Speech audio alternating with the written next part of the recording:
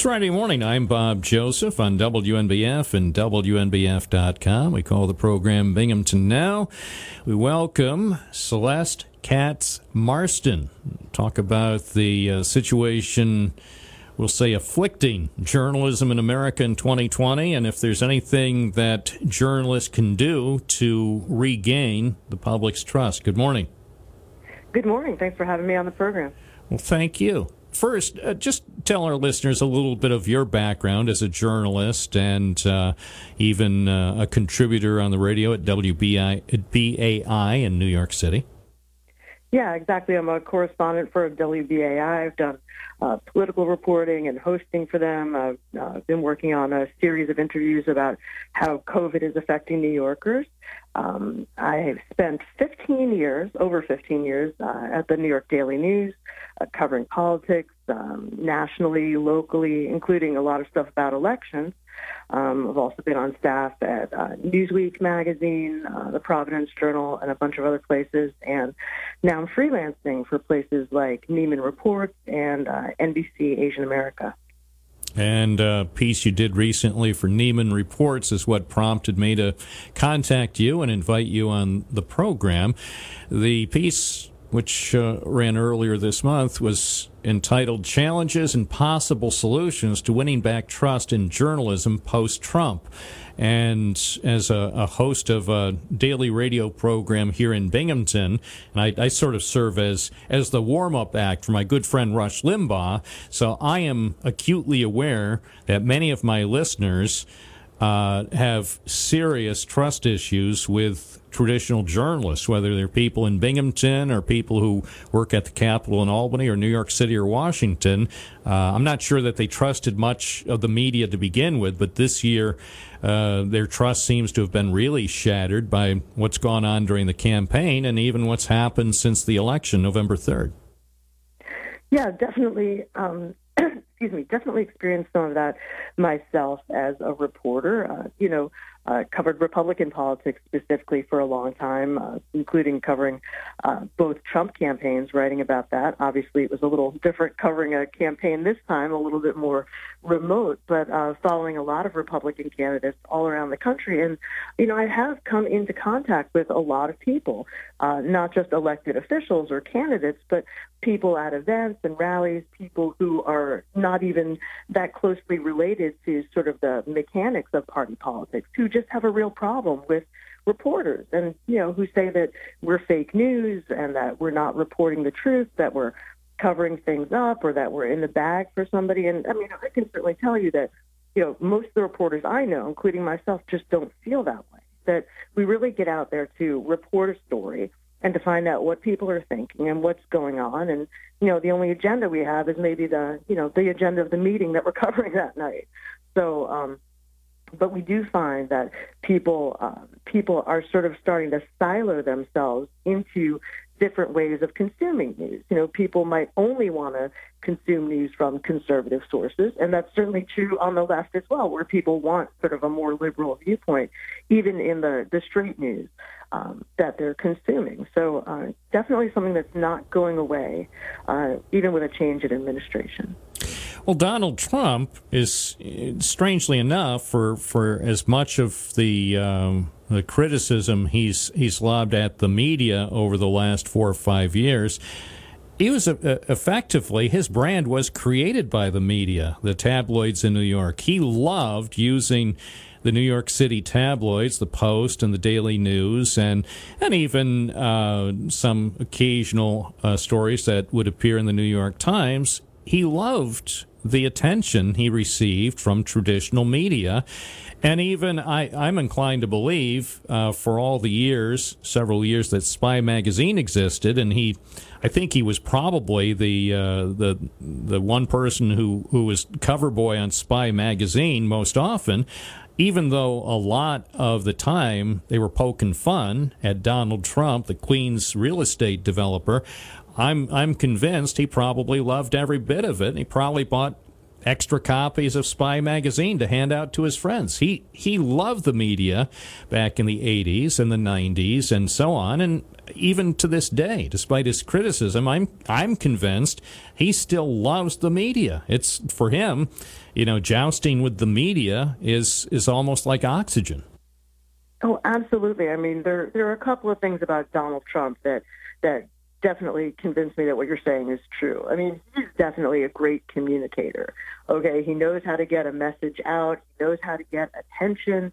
He knows how to grab a headline. There's no question about it. And having spoken to him, before he was president, in the walk up to that, but also in, other capacities around New York City, where he's, primarily doing a lot of his business, this was definitely not somebody who was running away from talking to a reporter. I mean, periodically you'd get a phone call and you'd be like, hi, Daily News or whatever, and they'd be like, please hold for Mr. Trump. Now, you didn't call him, he called you.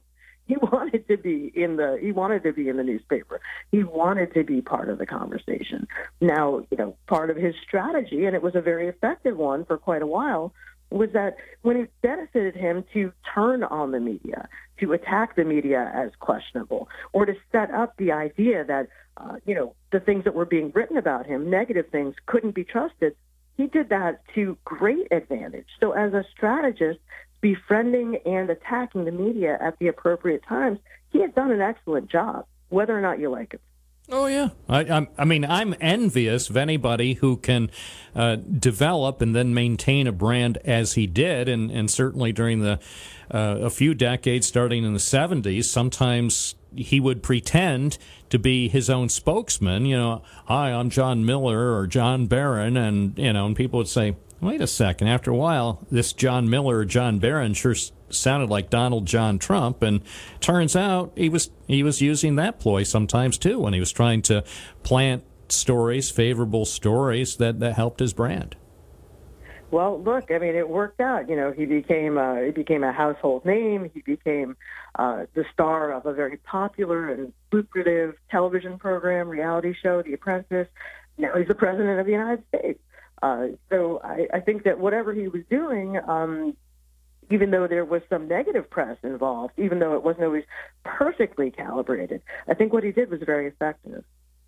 Speaking with Celeste Katz Marston about the media, journalism in 2020, some people think that the image of reporters and journalists, that the image has been irreparably harmed, that there really isn't much that can be done. Even people who aren't supporters of Donald Trump, people on the other side of the political spectrum, a lot of times now are casting doubt about the stories they see in mainstream publications and on TV and radio, that there really is a wide swath of America that, for various reasons, has lost trust in journalism. Is there anything substantial that can be done in the next few years to try to repair that? The sense that I got from working on the story for Neiman Reports was that the best thing that journalists can do going ahead is to treat the next president, Joe Biden presumably, with as much scrutiny and as much skepticism as they treated Donald Trump.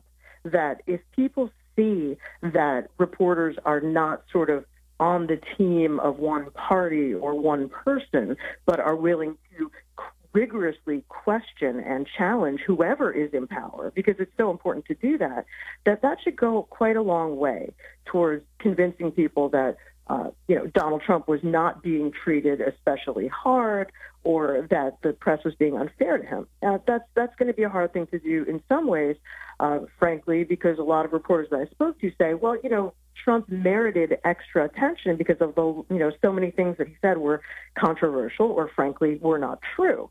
He required a lot of fact-checking. Will a Biden administration operate the same way? It's not clear. We just don't know. One thing we do know is that it probably will be much more akin to what we experienced in the Obama years. And frankly, the Obama years were not a time of love and kisses between the press and the White House. They were not as accessible. Trump likes to talk a lot. He makes a lot of news. The Obama administration and probably the Biden administration, generally more guarded, more close to the vest, more disciplined and on message. So the approach is, the realities may be kind of different there, but the approach should be the same. Reporters should always just question and challenge and verify, no matter who's sitting behind the Resolute desk. There's an interesting email from a listener who just wrote this a few minutes ago. Mike from Port Crane wrote, I'm a Trump supporter. However, at this point, I don't care who wins. What will be interesting will be how you and some of our other listeners praise Beijing Biden after 4 years of saying nothing good about Trump. This is why the media is a huge problem. The news used to be news. Now it's biased one way or another. Just the factual news, please, both good and bad. And that's just a note from a listener just a few minutes ago. And I imagine what Mike wrote is similar to some of the feelings that many of our other listeners share, that they think that the media, much of the traditional media, have ganged up on President Trump over the last 4 years unfairly. Well, you know what? I would say that your listener, in some regards, has a very good point, and I think it's fair. So I'm not here to deliver a blanket defense of the media. I do think that there are people who show bias in their reporting. There are people who are not focused on covering the office of the president, no matter who actually is in the office, which they should be. But I also do think that, especially in the case of television, cable television, I really think it's important to draw a line between, sort of the late night programs, which look like news programs, but are in fact opinion programs. Okay, so if you have somebody in the chair, I'm not going to name names, but I think everyone is familiar with these programs. If you have one person on there who's sort of openly and personally attacking the president, whether or not, you agree with their views, that's very different than the person who is out there on the campaign trail, and certainly very different from the person who's covering a local meeting or covering the state legislature. I worked for a number of years in Albany covering the legislature.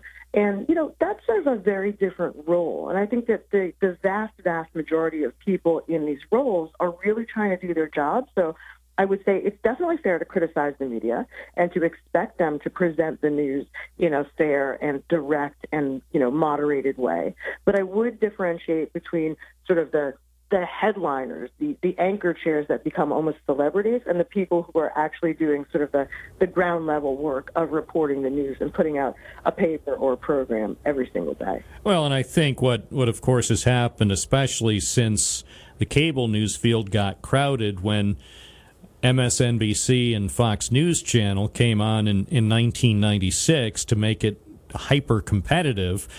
I think most people in journalism realize in America, most of the time, there's enough of a news audience for exactly one cable channel to do well, but in a very competitive situation, unless there's a big story, let's face it, most people aren't spending much time with cable news, and that's so, Fox News Channel, with their initial business model in 1996, they've never really deviated from their strategy right at the outset, and that forced basically MSNBC and CNN to make adjustments to have more opinion programming, because those are the types of programs that can draw regular viewers, whereas if you're just reporting the plain old news, straight news, the only time you're going to have a large audience is when there's a huge story.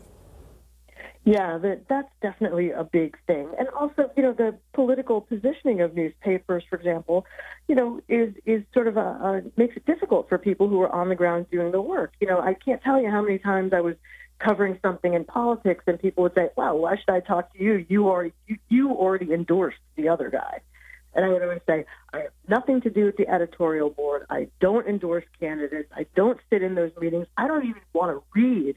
I don't even want to know who my newspaper endorsed, because it has nothing to do with me or the reporting that I do. But you know what? That's a hard thing for people to swallow, and I can understand why. So, that's something that maybe we have to think about going forward, is like, how can we sort of firewall the opinion section from, the reporting section, and convince people to trust us, that the people, those of us who are out there doing the reporting and not making endorsements or writing opinion columns, are actually just out there to report on what's actually happening, because that is the truth. It's also helpful, I think, to acknowledge when mistakes are made, to be quick about pointing out when something went wrong, and sometimes explaining why. I've seen the New York Times do that a few times. Most news organizations are not keen on ever fessing up to errors, and if they do, sometimes it's a very small correction, and they hope it'll go away. So perhaps a little more forthrightness would be useful with all news organizations and journalists in the coming year. Oh, absolutely. I think that transparency is something that I talked about a lot with people in the piece from Nieman Reports. We really have to be out there and saying, look, this is what we're trying to find out. These are the steps that we took to find it out. Showing your work, being open about mistakes, correcting them, exactly the opposite. Acknowledging your mistakes and correcting them in a transparent way does everything to bolster your credibility, not to undercut it. Celeste Katz Marston. By the way, those dogs on your Twitter page, are they yours? Those are my dogs. That's Pebbles is the red one, and Pablo is the dapple. All right. Well, I'll show the picture of your dogs to my dogs, Daisy and Audrey, and they'll at least be virtual friends. Absolutely. It sounds great. Thank you for your time. I really appreciate it. Hope you have a wonderful weekend. My pleasure. You too. Take care. It's 10:50. We're live and local. I'm Bob Joseph. This is Binghamton Now on News Radio 1290 WNBF.